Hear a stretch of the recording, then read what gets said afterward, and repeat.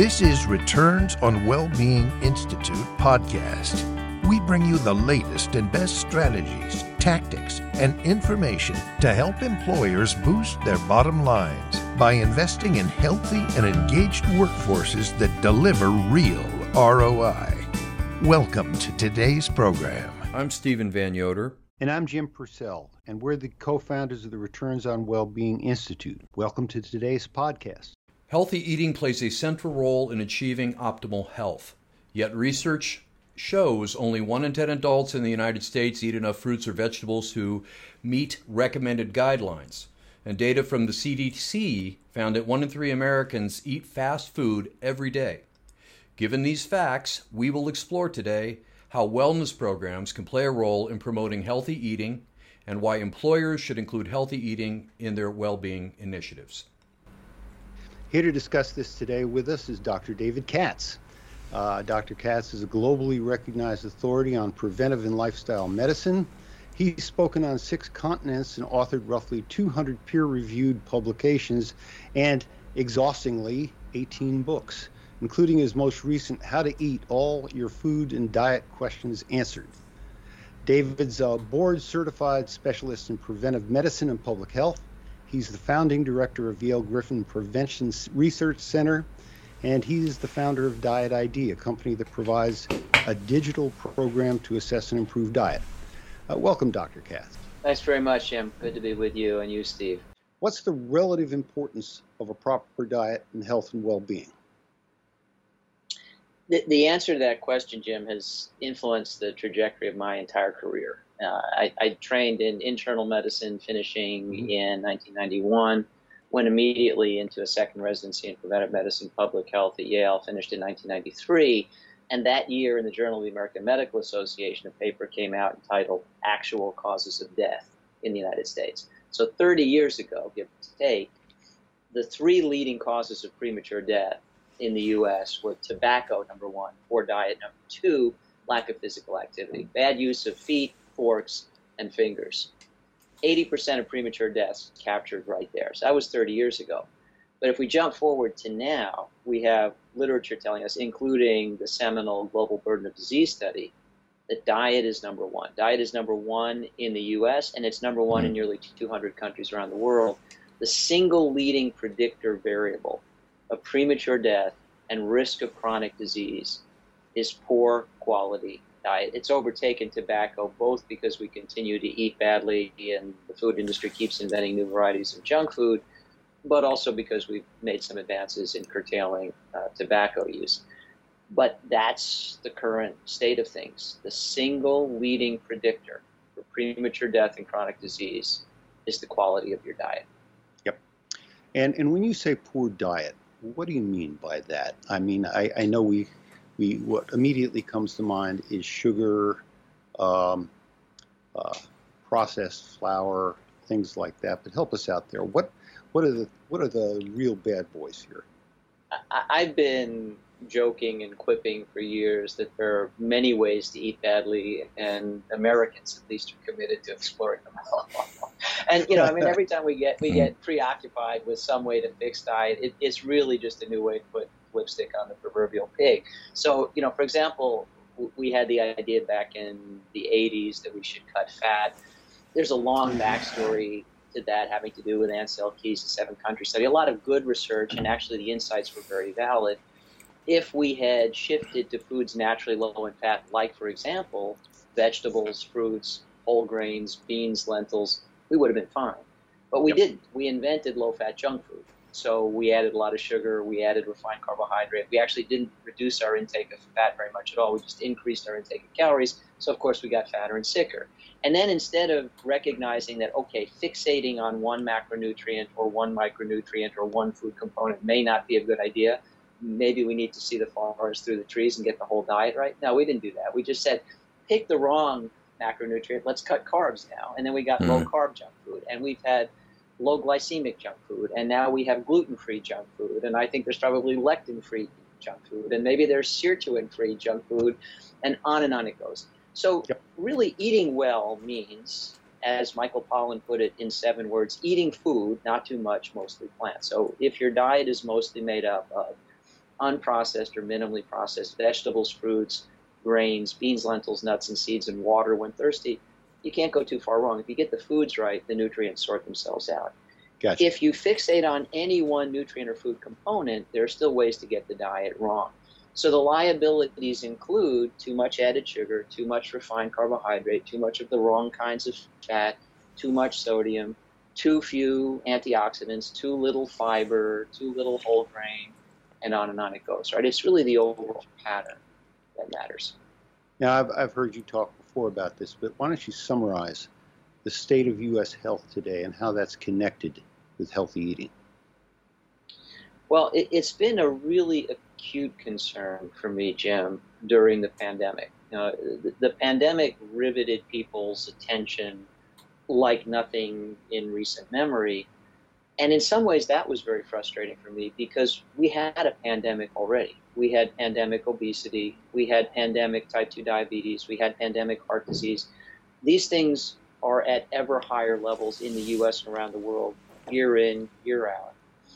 And, as an example of how potent lifestyle is influencing cardiometabolic disease, there was a paper in the Journal of the American Heart Association indicating that the prior pandemic of cardiometabolic disease related to bad diet, bad lifestyle practices, and so forth, accounted for 60% of the hospitalization and mortality toll of the COVID pandemic. In other words, if we had fixed the pandemic we had before SARS-CoV-2, the toll of SARS-CoV-2 would have been 60% less. We would have saved more than half of everybody that wound up in the hospital or dying. Yep. Right? It's huge. Yep. The other thing that's been identified during the pandemic is that diet quality per se, measured objectively, tracks with COVID outcomes. So matched for other variables, a higher quality diet if you got COVID meant a better clinical outcome than a lower quality diet.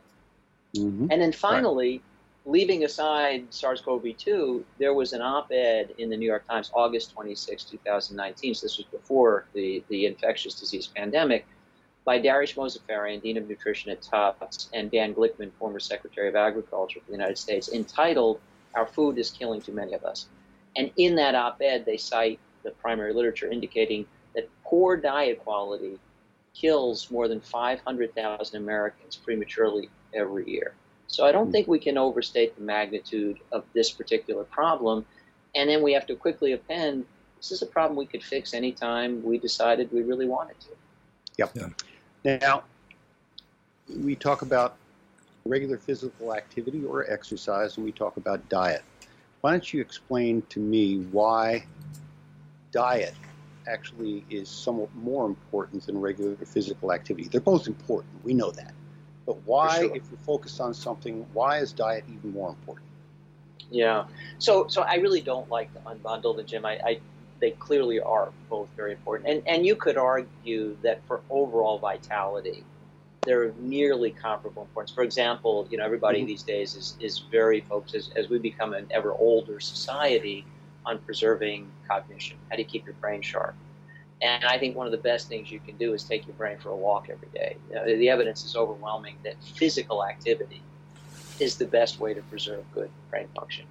But again, when we take stock of independent variables that are predictors of the things that matter most, years in life, life in years, number one on that list is diet. High diet quality, less risk of all major chronic disease, less risk of dying prematurely from all causes, and lower diet quality, higher risk of dying prematurely, higher risk of chronic disease. And that one variable, diet quality, surpasses all others, including physical activity.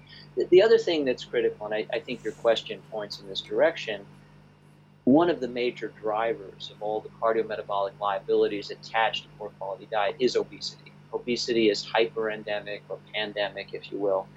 It's a pathway variable, right? So, I've long thought of obesity as a canary in the coal mine of chronic disease. Where you have more obesity, you have more hypertension, you have more heart disease, you have more type 2 diabetes, you have more cancer, you have more dementia, you have more disabling arthritis. So, what is the most important lifestyle factor to control weight? It's diet. And the reason is we have such an abundance of hyperpalatable calories available to us it's just incredibly easy to out-eat exercise and incredibly hard to out-exercise an unrestrained diet. I mean, the amount of activity you have to do to stay ahead of all those tasty calories if you don't control those little devils, it's off the charts for most people. So both are really important to health and vitality. But if you had to pick the one supreme variable most directly influencing years in life in years, it would be the overall quality of diet. Recently you've been promoting an idea that you've called food is medicine, right? And it's a very intriguing, catchy, you want to know more about that. So that would be my first question. What does that mean, as an overarching idea? And then I'm going to ask you some questions about what employers might want to take away from that insight. Steve, this is a classic example, of what's old is new again, because, everybody who talks about food as medicine starts with a quote from Hippocrates: "Let food be thy medicine and medicine be thy food." So sort of the founding father of medical thinking recognized that food is the construction material for the growing body of a child. Food is the construction material for the replacements that an adult body needs every day, to the tune of hundreds of millions of cells and spent enzymes and hormones. And we're replacing parts of ourselves every single day, and the source material is food. So it can either be junk or it can be high quality source material. Right. You choose.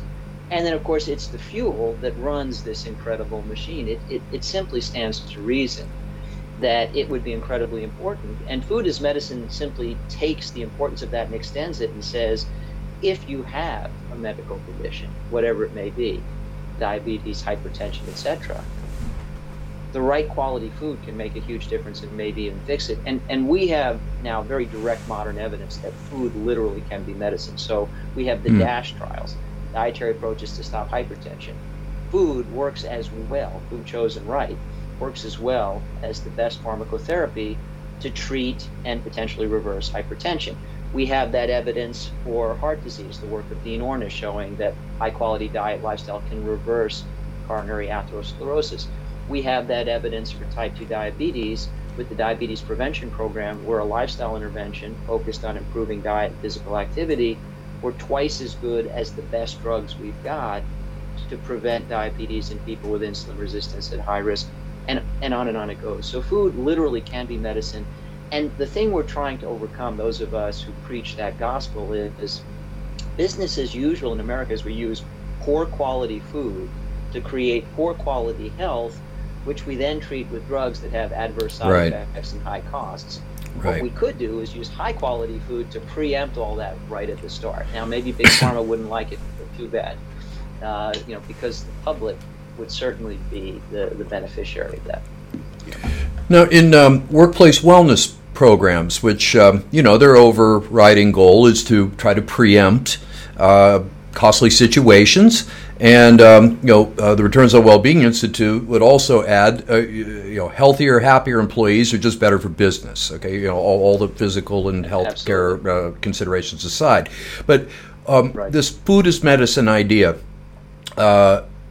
where do you think that sits, with the typical wellness program, or how could that case be made for a wellness program and to pay just as much attention to that as gym memberships and all that, the things that are the typical purview?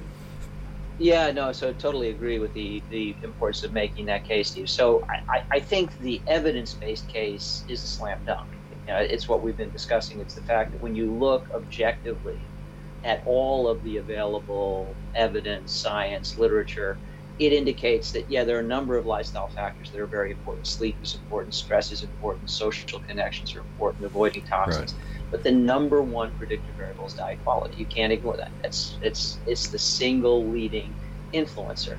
But then the next question becomes, when you're talking about a business setting, because the business of business is business. And yes, you want productivity, you want a happy workforce and all that, but it has to be cost effective, because the bottom line is the economics of this.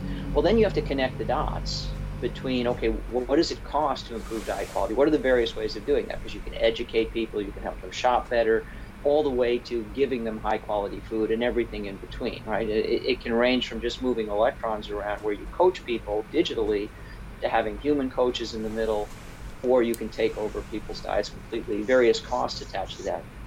What are the gains? how do the gains in improving diet quality translated into changes in biomarkers? How are they translated into changes in incident chronic disease?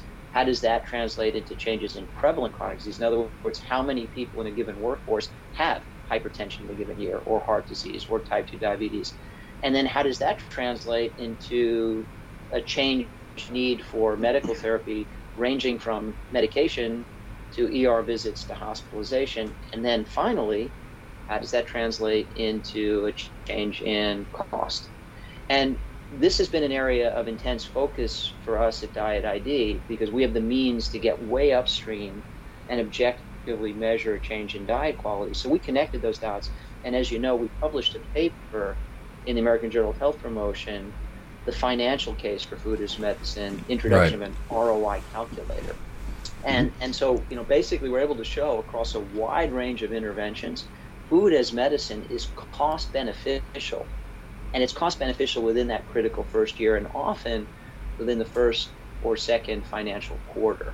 And I think that's a game changer. I think making this case both in terms of the human costs and in terms of the financial costs, and saying you win both ways, I think that opens up a huge opportunity. Yeah, we are the Returns on Wellbeing Institute, so near and dear to our heart is the idea of returns. And in your article, the ROI Calculator, why don't you talk to us a little bit about that? What kind of ROIs do you believe that can be obtained? And I suppose there are ROIs from a business perspective, and then there are ROIs or outcomes from an employee perspective. What are you talking about there? Yeah, both. And yeah, I totally agree, Jim. So, again, I'm a public health physician. I'm only very accidentally a business person. And so the currency that mattered most to me always was the human condition, right? So more years in life, more life in years. That's the primary return. When you help populations eat better, live better, you are advancing those currencies, vitality and longevity. But again, the business of business is business, and you really do have to concern yourself with financial accounting as well. So what we did basically was take what was hiding in plain sight. So there's a literature that indicates that if you can improve diet quality, you have a predictable change in common biomarkers that matter a lot, glycohemoglobin, blood pressure, LDL, HDL, triglycerides, and inflammatory cytokines, on it goes. If you change those, you change incident chronic disease. In other words, people who would have gone on to develop heart disease or diabetes or hypertension may not. And the other thing you do is people who've already crossed that line into type 2 diabetes or hypertension, you can pull them back, and their need for medication can go away. So you're impacting both incident disease, which is new onset, and prevalent disease, which is established. What we found is that saving money with food as medicine is routinely possible. And it's possible with light touch interventions that are just digitally delivered and cost very little, and with intensive interventions where you literally give people high quality food, because although you're spending more to do that, you're also preventing more disease, reversing more disease. And just to attach some numbers to this very quickly, the average cost of hypertension per person per year versus not is about $2,000 extra dollars. So you could afford to spend something close to $2,000 a year on that person for an intervention, and it would be a wash. If you spend less than that, you're saving money. For diabetes, it's about $10,000. For coronary disease, it's closer to $25,000. And all of these conditions are hyperendemic in the United States and in any given working population. So there's a lot of looming and present chronic disease that's occurring at a very high annual cost, and any self-insured employer is holding that back and dealing with that. If you can spend considerably less on high quality food as medicine, whether it's education or education plus food or digital human health coaching, any combination of those, you tally up, okay, what did we spend to reach a high risk population? How much disease did we reverse, effectively treat? How much use of pharmacotherapy did we obviate? How much disease did we prevent? And what we found with our ROI calculator is we could vary those assumptions across a very wide range, a sensitivity analysis. And there was almost always savings within that critical first year. I think there are significant additional financial benefits associated with reductions in absenteeism, presenteeism, and enhanced productivity that our simple calculator doesn't capture. And I would invite you or others or the health economists out there to take this tool and say, we've actually adapted it and added additional considerations, and the cost benefit of good food as medicine interventions is even greater than first appearances suggested. One of the areas of friction you encounter from people is, as you say, people eat fast food and they're used to what they eat every day, and because they're used to it, they tend to prefer it. Right. But research shows consistently that you can change taste preference by becoming familiar with a whole different suite of foods. You just have to give it a little bit of time. It doesn't take long. We're talking about weeks. Right. And in fact, studies even show that people who are adapted, habituated to a very low quality diet in an intervention where they go to a high quality diet within as little as 3 months, develop aversions to the junk food they used to love. And preferences for the higher quality food that they're habituating to. So I've long talked to my patients about taste bud rehab. Just, essentially go one step at a time, make incremental changes to your diet, give your taste buds time to adjust. Right. And within as little as weeks to a few months at most, you actually can learn to love the foods that will love you and your health back for the rest of your life. Talk about a return on a relatively modest investment. And Right. you can do that same thing at the family level. It's very powerful. If you really significantly rehabilitate your taste buds, the really junky stuff doesn't appeal anymore. You just don't Right. want it. The Right. sweet stuff's too sweet, the salty stuff's too salty, the Right. processed stuff tastes like chemicals rather than food. You don't Right. want it. And I'm there personally and have long been, but I've seen it happen with many, many patients over the years. We just last Friday, we issued a workplace wellness best practice study. And it did find that exemplary wellness programs give more or less equal emphasis to physical fitness and healthy eating. So that's Right. that's good. But, so many of them deal with it at the workplace. You might have, if you have a cafeteria, you serve healthy food, you change your vending machines. How do you reach them at home? How do you reach them where they live constantly? These are challenging questions. How do you reach people where they live?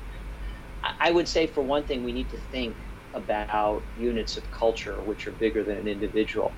I've long said, Jim, people diet alone, but live it together. I think it's a tragedy and a travesty that diet books are so popular, because inevitably those are adults with kids who go on a diet to lose weight rather than improve the quality of household eating. Which basically says to the kids, this is what we do. You can wait till you grow up and are struggling with your own weight, and then you can go on a diet like me and, spend a life chasing your tail. It makes no sense. So, we ought to be thinking about families. And I think that requires that we look at the complementarity of programming for adults in the workplace and kids. And I have many fantasies about this. I was editor-in-chief of the journal Childhood Obesity for 5 years and wrote about a program called BOSS, Businesses Applying Wellness Strategies in Schools. We do really want to alter the culture, and that means, every place people live and love and learn and work and play and pray, we want to reach them at all those touch points so that healthy living permeates that full expanse. It's doable, but I haven't really seen too many good examples of it yet. So tell us about your company, Diet ID, and how that can help employers act on what we've been talking about today. There's a famous expression, Steve, you guys know it, you knew it before I did, from the world of business: we manage what we measure. And there are variations on the theme, right, that you could flip it around and say, if we don't manage it, we don't measure it, rather, we're not likely to manage it. And we've been having this entire discussion about diet quality, and yet ask yourselves, have you ever gone to a doctor and said, I'm going to assess your diet quality now? Is it ever done? Is it a part of routine clinical care? If you've seen a cardiologist or an endocrinologist, have they said, I'm going to do an assessment of your diet pattern and diet quality? Never.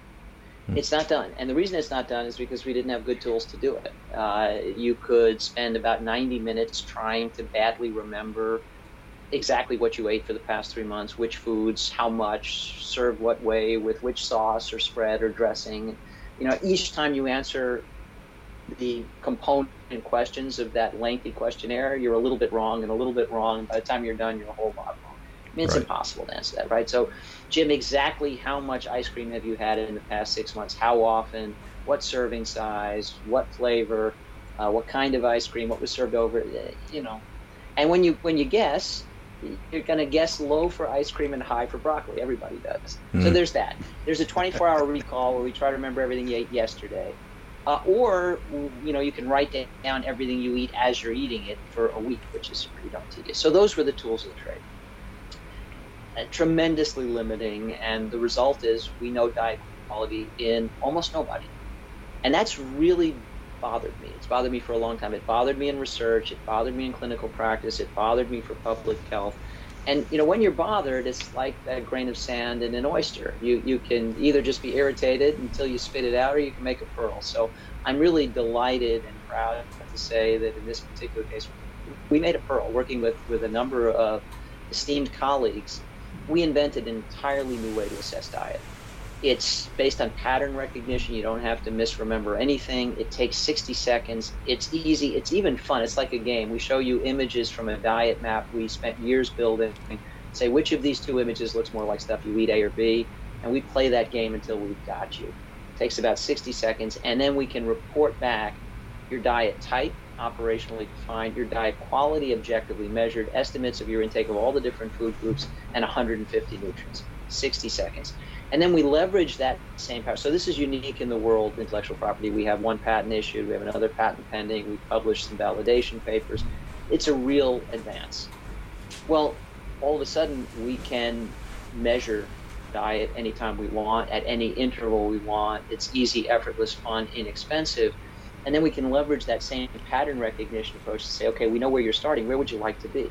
What do you want diet to do for you? Do you want it to reduce inflammation, lower your weight, lower your blood pressure, manage your diabetes? Tell us what you want.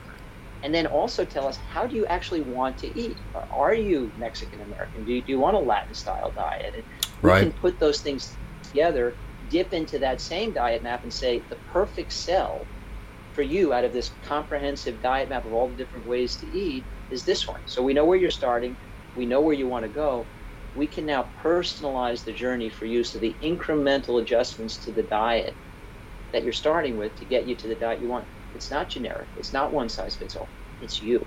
It's your starting point, your destination, just like GPS, right? GPS doesn't tell you where to go. It helps you get where you tell it you want to go. We've done that for diet. Now, if a wellness director brings you in and implements this Diet ID approach in their workforce, time goes on, you're building up a very personalized but useful database that can be used on a per individual basis.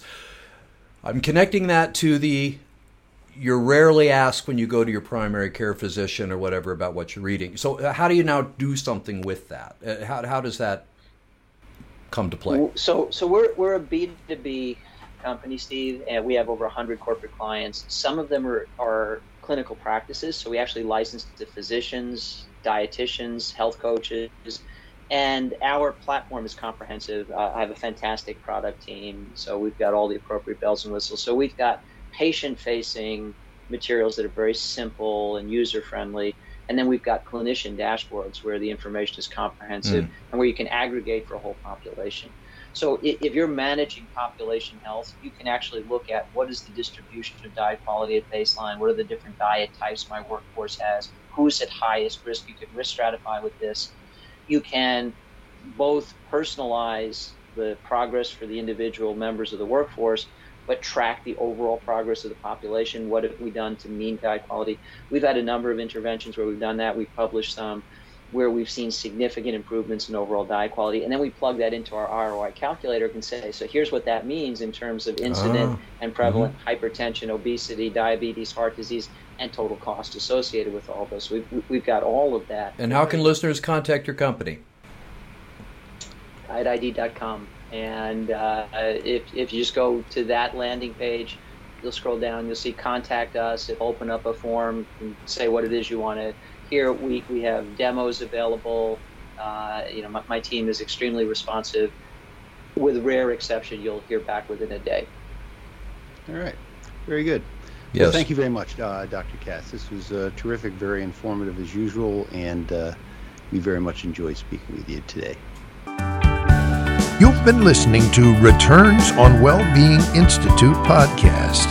To learn more about our resources and programs that help employers make employee well-being a bottom-line business strategy, please visit www.returnsonwellbeing.com.